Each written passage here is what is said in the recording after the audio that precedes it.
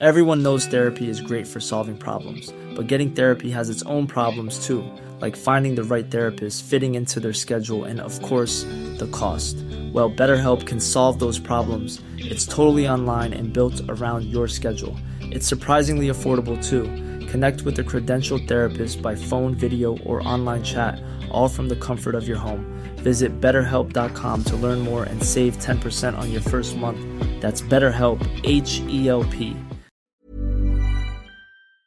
I'm Pat Cummins. I'm Josh Hazelwood. I'm Lisman Khawaja. I'm Mitch Marsh. I'm Darren Lehman. I'm Mitch Stark, and you're listening to the Unplayable Podcast.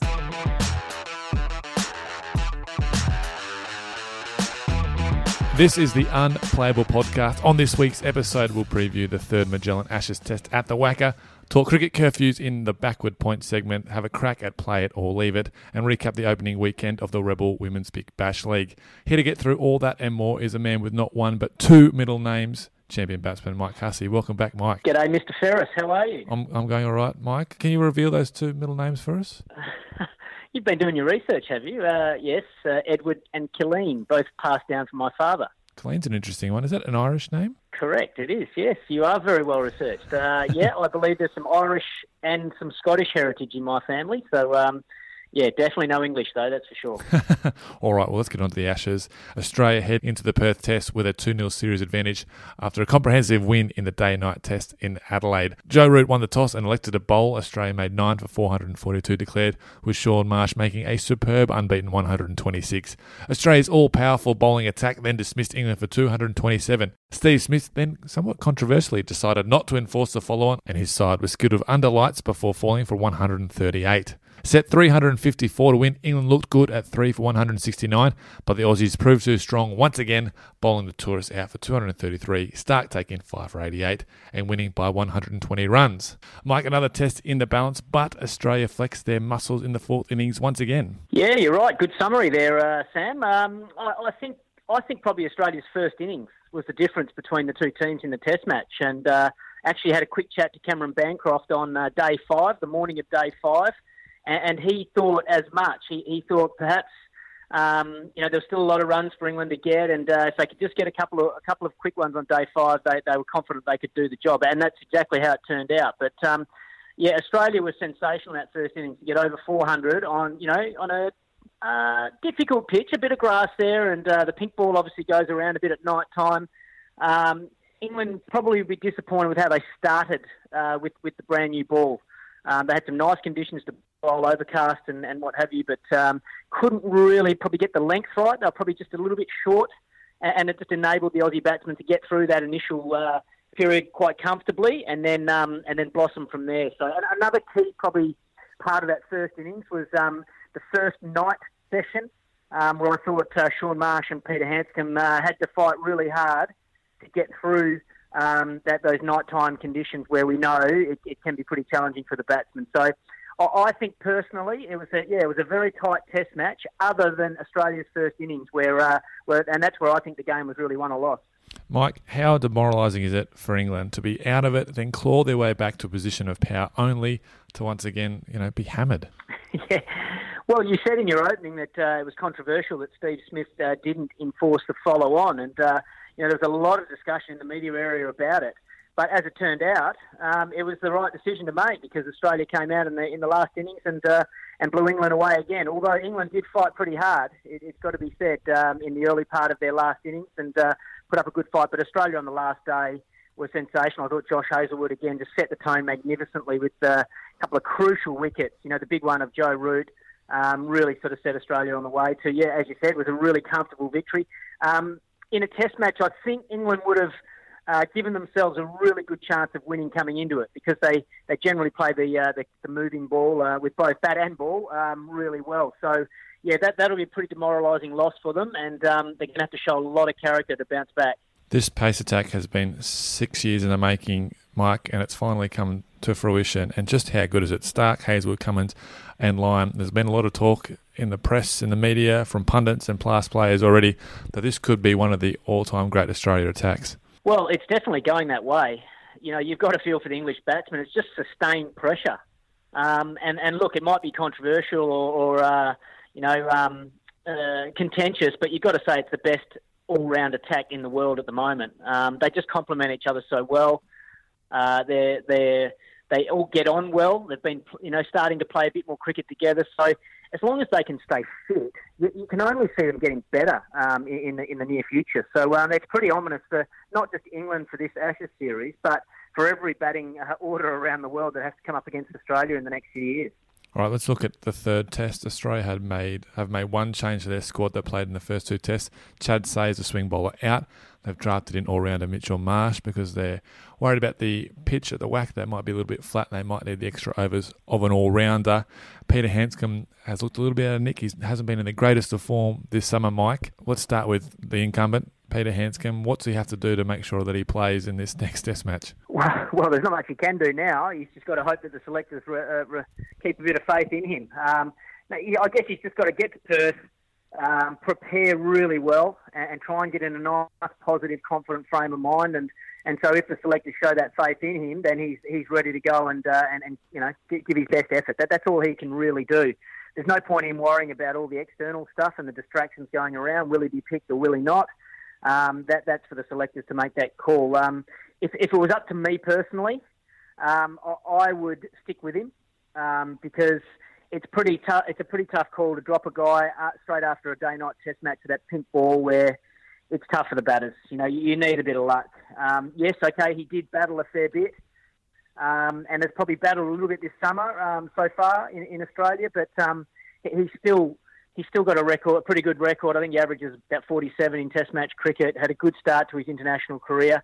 On the other side of it, on the extra bowling side of things, I think the four bowlers, have done a fantastic job, working well together. They complement each other well. They'll be well rested after having the best part of a week off, leading into the next Test match. So, personally, I don't really see the need to change that things up too much. And look, and that's me as a proud West Australian saying something like that. Whereas I'd love it if Mitch Marsh got an opportunity as well. It's good to know that Australia's got some class players on the side that can come in and do a great job. Like Mitch Marsh has been in great touch for Western Australia with the bat. He's probably come back with the ball a little bit quicker than what people expected. And so that's probably the added bonus and probably why he's been rushed into this Australian squad. You've got to say his bowling's probably still going to be a little bit underdone. He hasn't bowled a lot for Western Australia after coming back from a long-term shoulder problem. So that would be a little bit of a worry. But having said that, he probably doesn't have to bowl a lot of overs in the Test match. It's probably just helping out with, 5 or 10 per innings to sort of help out. So, and then I guess the other one that's probably unlucky is Glenn Maxwell. He's been on fire for Victoria with the bat, and certainly hasn't done anything wrong to get an opportunity if he was given one.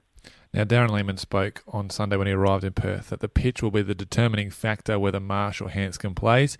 But if I look at it a little bit more broadly and cast our mind further down the series, that if it's a flat wicket in Perth, it's going to be a flat wicket in Melbourne where there's been 3 draws in the JLT Sheffield Shield, which means they would probably need an all-round option there as well. And going to Sydney, where they play a lot of spinners, they could bring Steve O'Keefe in, perhaps, as they've done in the past couple of years, and then they might rest it quick, and then all of a sudden the all-rounder needs to be there for the third pace option. So if Marsh gets the nod here and Handscomb does get dropped, Marsh could end up playing the last 3 Test matches of the series, but we've got to get through Perth, and we've got to see what this pitch is like. There's no point worrying about Melbourne or Sydney just yet, Mr. Ferris. Let's just worry about the Perth Test. Let's pick the team that we think is going to be best to win the Perth Test match. Because if Australia wins the Test match in Perth, the Ashes are secured, and that should be the only focus at this stage. So if you're talking about the pitch at the Wacker, I believe there's a bit of grass on it. Generally speaking, I think in the last probably 5 to 10 years, you look at a lot of the historical scores, and look, there's certainly some outliers there, but generally speaking, the first inning scores are a little bit lower, maybe in the 200s, and then it starts to really flatten out and get better for batting on as the game wears on. There might be some cracks open up if there's some heat around in Perth, but it normally doesn't do too much off the cracks, and it's more sort of a psychological thing, seeing those cracks in front of your eyes. So, again, and that's probably more reason why I would stick with Peter Handscomb to, let's give him one more opportunity. if he struggles here in Perth, then perhaps you can look to make a change for Melbourne if you think that's the way to go. But give him another opportunity, back him in. We've won 2 Test matches in a row. There's no real need to change the team unless one of the bowlers is sort of feeling a bit of fatigue. But I doubt that very much. All I'm saying is that if he does get picked, I can see him playing the next 3 Test matches if they go along those lines of needing an extra bowler on a flat wicket. All right, I'm not getting too far ahead of myself. I'm just putting it out there, Mike, okay? Okay, no worries. No, you stick to your guns, mate. I like that, but I'm not even looking at Melbourne just yet. I'm worrying about Perth. All right, England. Now, their coach, Trevor Bayliss, hinted after the Adelaide Test and again after their tour match here in Perth that they're going to probably go with the same 11. They reckon the players have proven or they've showed that they can perform at this level in fits and starts. If they're not going to change the personnel of the 11, what can they do to reverse their form? How can they shake up their 11, the batting order, the bowling perhaps, to get a better result? That's a really good question. I'm not sure what they're going to do. I think it's difficult for them. You know, it's been hard because the players that are on the sidelines, they haven't really been able to do much to really push for a spot in the 11. So I guess the only positives for them is if they're getting a bit of continuity in their play, in their players as well. They're getting plenty of looks at the Australian bowlers, so hopefully that they're confirming their plans against them and will get better and better at playing. The more you face someone, hopefully the better you get against playing against them. So hopefully from their point of view, that's something that they can sort of address. Although having said that, there's a few. The Australian bowlers have got it over some of the English batsmen, so it's going to be difficult for them in that respect. I think a positive was the way Jimmy Anderson bowled in the second innings. I know it was under lights and with a brand new ball, but he really got that ball talking. And once he gets that ball moving, and much like Chris Wokes as well, once they get that ball moving, they're pretty tough customers to play. So that'll be a positive for England. Although having said that, the conditions are going to be different in Perth. So I think from an England perspective, they've just got to keep going. They've got to keep fighting. Keep in a positive mindset and a positive frame of mind, and try not to back down and try not to let the negative thoughts and doubts slip into their minds, because it can be tough when things aren't going your way, the opposition's playing well, you're down in the series to keep going forward, but that's the only thing they can do. They've just got to keep hanging in there and keep fighting hard, and it's amazing how in this game things can turn around pretty quickly if you've got the right attitude. Mike, Johnny Bairstow's batting at number 7. He looks to be England's second best batter behind captain Joe Root. Is he batting too low? Should he move up the order? Personally, I was surprised that he was batting that low at the start of the series, and I thought he might bat ahead of Moeen Ali and Moeen Ali might bat down 1. So from that point of view, then perhaps you could look at that and move Johnny Bairstow up at least 1 place ahead of Moeen Ali, although Moeen Ali's looked reasonably good as well, but perhaps he could bat ahead of Dawid Malan as well. So maybe that's something you can look at, but, is it really going to make a massive difference in the context of the series? I think Bairstow's played okay. I wouldn't necessarily agree with you and say he's looked at the next best batsman behind Joe Root. I still feel like he gives you a chance. So, I don't know if that's necessarily going to make a huge difference.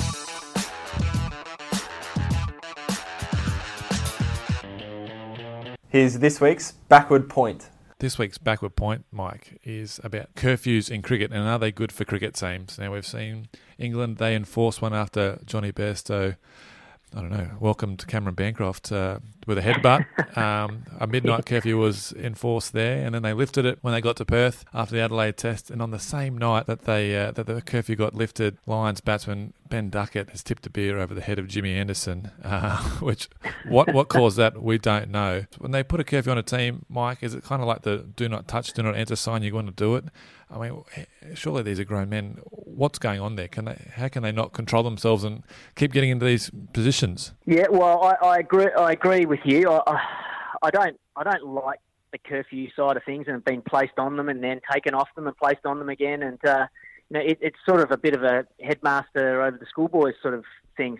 So I've never liked that kind of thing. Yeah, as you said, that they're grown men and they need to be, making the right decisions at the right time. And it's disappointing.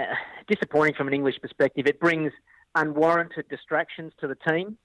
I saw some of Trevor Bayliss's comments, and he's sick and tired of every time he's up in front of the media, he's just talking about all this off-field stuff rather than talking about the on-field cricket. And it must be very, very frustrating for them. My experience is that curfews don't work anyway. Players will get around it somehow if they really want to, but you've just got to hope that these incidents will educate the players to sort of say, look, we can't be doing these sort of things. We've got to make better decisions, learn from these mistakes. Like there's some young men, you're going to make mistakes along the way, but actually understanding that they can have a big impact, not only on them and their own career, but also the perception of the whole team and the whole country as a cricket team. Because, I guess the perception is not great at the moment of the England cricket team. And look, I'm sure 99% of the players, are very disciplined, are very proud to be playing for their country, do the right things 99% of the time. But unfortunately, a couple of incidences can give the whole team and the whole organisation a bad name. You said your experience with curfews doesn't work. When was the last time you were on a curfew in a team? I don't think we've ever had curfews, actually. When I was mixed up with the Aussie team, you were treated like grown men. You're expected to do the right things at the right times. If you stepped out of line, you were punished for them. At the end of the day, it's your own career on the line. And if you step out of line, you're jeopardising your whole career. So the choice is yours at the end of the day. And we had some incidents along the way that were just dealt with in-house, dealt with pretty severely at times. And it was sort of set sort of I guess there's a line in the sand saying, if you want to cross it, that's fine, but you're going to be punished pretty heavily.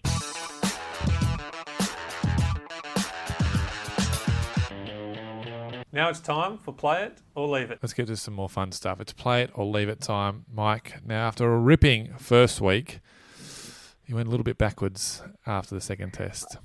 I don't remember that. Come on. Surely not. Let's explain it. Okay, so the first one last week was, will there be a tactical declaration? You said yes, there would be, but there wasn't one. Smith's 9 for 442. That wasn't tactical.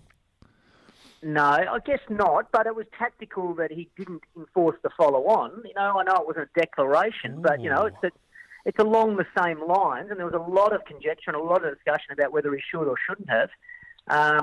And a lot of good judges, I guess, thought that he should have enforced the follow-on and the game might have been over earlier. However, it turned out to be a masterstroke by Steve Smith. He kept his bowlers fresh. They kept firing on day 5, and Australia came home and romped home, in the end. So, good decision, Steve Smith. Well done. I'll give you that. I'll say it's off the glove. Off the glove, one to third, man. Off the glove, 1 to 3rd. Okay, three centuries struck last year. You said there would be. You played at that one. There would be at least 3 centuries. Just the one from Sean Marsh, a Western Australian former teammate of yours. So you got that one wrong, unfortunately. Yeah, disappointed about that. The ball actually did a lot more than I was expecting. Coming into the game, the groundsman said he was going to have less grass on it than he did from the previous year. And so for me, that told me that I thought there was going to be very, very good batting conditions. But no, the ball certainly went around corners a lot. I think they've actually done a bit of work on the pink ball and improved the quality. So there's a slightly higher seam on it, and maybe I should have taken that into consideration because, it was certainly a real challenge for the batters. And you've got to really take your hat off to Sean Marsh. What a magnificent century. And a match-winning century for Australia. You said there would be more than 5 sixes in the match. There were 4. So got that one wrong. That was very, very close. Very close. There's a couple land just inside the road. Doesn't matter. Doesn't matter. Sorry, yeah, mate. okay. Well, I was close, but not quite good enough. Play and miss. Somebody outside of Australia's 4 frontline bowlers will take a wicket. You left that one. You're correct. The quartet took all 20. Thank you very much. Well done. Bowlers were outstanding once again. Yes. Well, the test will go into a 5th day. You left it. You thought it would end on day 4. It went day 5. Just went in there. And I thought it was a fantastic test. It really was. Going into the 5th day, coming on day 5, not knowing who was going to win the test match. So much excitement, so much hope from the English crowd as well, who turned up in great numbers. It was just really exciting for Test cricket. Absolutely loved the Test. I'm happy to get that one wrong. 9 balls in, it was all over though. Root and Wokes gone by Josh Hazlewood. And finally, now this one you have to be honest with this. You said that you wouldn't put on 2 kilograms after eating all that delicious food at the Adelaide Oval and in the city itself. Can you confirm? Were you on the scales? What did tell us? I'm going to give myself a pass mark, but I think I might have put on about 1.8. So I think I've just scraped in. It was a very, the food was very good again in Adelaide, but it was also a very social time in Adelaide, Yes. catching up with past players and friends that I hadn't seen for a little while. It was a lot of fun, and it also helped for the a day-night test starting a bit later. Could sleep in a bit more in the morning. Excellent. All right, this week's. Now, the WA players in the Test match, we know there's going to be 2. There could be 3, so you've got to keep that in mind. The WA players for Australia to combine for more than 240 runs in the Test. 240 runs. So that's an average of it. Well, if it's 3 of them, that's about 80 each. Oh, and I'm banking on Mitch Marsh not playing, so that's probably 2. I'm going to let that one go, but I'm nervous about that one. I've got to say. So less than 240 runs. Okay. Is that for the match or is that for an innings? No, for the entire match. Oh, actually, no. I might have a little play at that one. He thought about leaving it. That one down to third man. Oh, right. Thought about letting it go, and then I swung back late, and I'll play a shot at the end. All right, he's playing that one. Okay, 7 players. Here's a good one. 7 players have played 150 Test matches. Alistair Cook is going to reach that milestone at the WACA Test. 2 players, Jacques Kallis and Alan Border, scored centuries in their 150 Test match. So Cook to become the 3rd player to achieve that feat. Oh, that's a good question, isn't it? I'm going to. I wouldn't put it past him. That's the thing. I'm hoping not, but I would not put it past. No, I'm gonna let it go. I wouldn't be surprised if he gets a score, but I'm hoping it's under 100. So, no, I'm not playing at that one. Okay. Now, the highest Ashes score at the WACA is Ian Redpath's 171 in the first ever Test at the venue way back in 1970. This is going to be the last Ashes Test at the famous ground. And your play to leave it question is, that score will be broken. There will be a new Ashes high score in this Test match. Oof. No, I'm going to let that one go too. I think the quality of the bowling will be too good from both sides. So I'm going to let that one go through to the keeper. Okay. Now, this is my personal favourite one for this week. More than 5 new balls will be used in the match. More than 5 new balls. Yep, so you have to work this out. Well, I'm going to play at that one. Yeah, I think there will. Maybe only just, but I'll have a little dabble at that one as well. So you're thinking maybe 2 each in the first innings of each side, then 1 each for the second. See, I'm thinking England get bowled out cheaply after winning the toss and batting first, and then Australia use a couple of new balls, and then they win by an innings. Well, you never know, but no, I'm backing whoever bats first is going to do it tough, but just get over the 80 over mark for both innings. For the first innings. Then the team batting second, similar. It's going to battle away, but just get over the 80 over mark. And then I think it's going to flatten out, and then one team's going to have to toil for a while. All right. Now, speaking of which, the captain after Adelaide, the captain who wins the toss will bat first no matter what. Good question again. No, not necessarily. I think if there's plenty of grass on the pitch and it's a bit moist, I think both captains will consider bowling first. And the reason why I say that is it normally flattens out as the game wears on. However, I would consider batting first as well, because it normally is quite slow on the first day but quickens up a bit on the second day. And much like a Brisbane sort of track, and that quite often as it quickens up, it doesn't do as much, but it does it quickly, and that's when you start finding the nicks and wickets can fall very quickly. So I think both captains will consider bowling, and Joe Root might bowl, but I think Steve Smith will bat. Okay, so you're going to leave it. Yeah, I don't know what I'm doing. Am I leaving that? I think, yeah, that one's fizzed around. Yeah, they're going to leave that one. And finally, now there's, I don't know how many, a couple of TV stations, 4 or 5 radio stations that are going to be broadcasting this match. So more than 200 times per day, the Fremantle Doctor will get mentioned. Are you going to have to count these, are you? Yeah, I'll get an intern to do it. 200 times a day. You know what it's like. At the end of the third session, the doctor comes strolling in. They talk about the wind changing direction, which end the bowlers are going to bowl from, way the ball swings. They'll have some old expert on there saying, back in my day, you know. I'm not playing at that one. I'm letting that one go as well. It'll get mentioned, no question. I might even mention it myself a few times, but not 200 times a day. That's ridiculous. Thank you, Mike. Look forward to another exciting Ashes test at the WACA starting on Thursday. No worries, mate. Looking forward to it myself. Should be a beauty.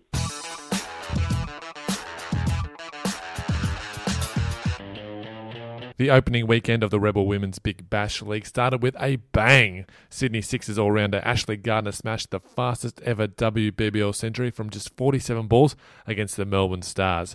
Gardner was one of 2 century makers on the opening weekend alongside Strikers opener Susie Bates, while Elise Perry made a whirlwind unbeaten 91. The Sixers also posted the highest team score ever in the WBBL, a whopping 4 for 242 from 20 overs, due in large to Gardner and Perry's incredible knocks. After the first weekend, Adelaide Strikers sit atop the points table undefeated, with the Sixers close behind in second place, Perth Scorchers and Sydney Thunder the other winners. Head to fantasy.bigbash.com.au/WBBL to take part in WBBL Daily, and don't forget to sign up to BBL Fantasy while you're there. That's it for this week's episode. We'll be back next week to wrap up the third Ashes test, but until then, head to cricket.com.au for all the latest cricket news, scores and videos.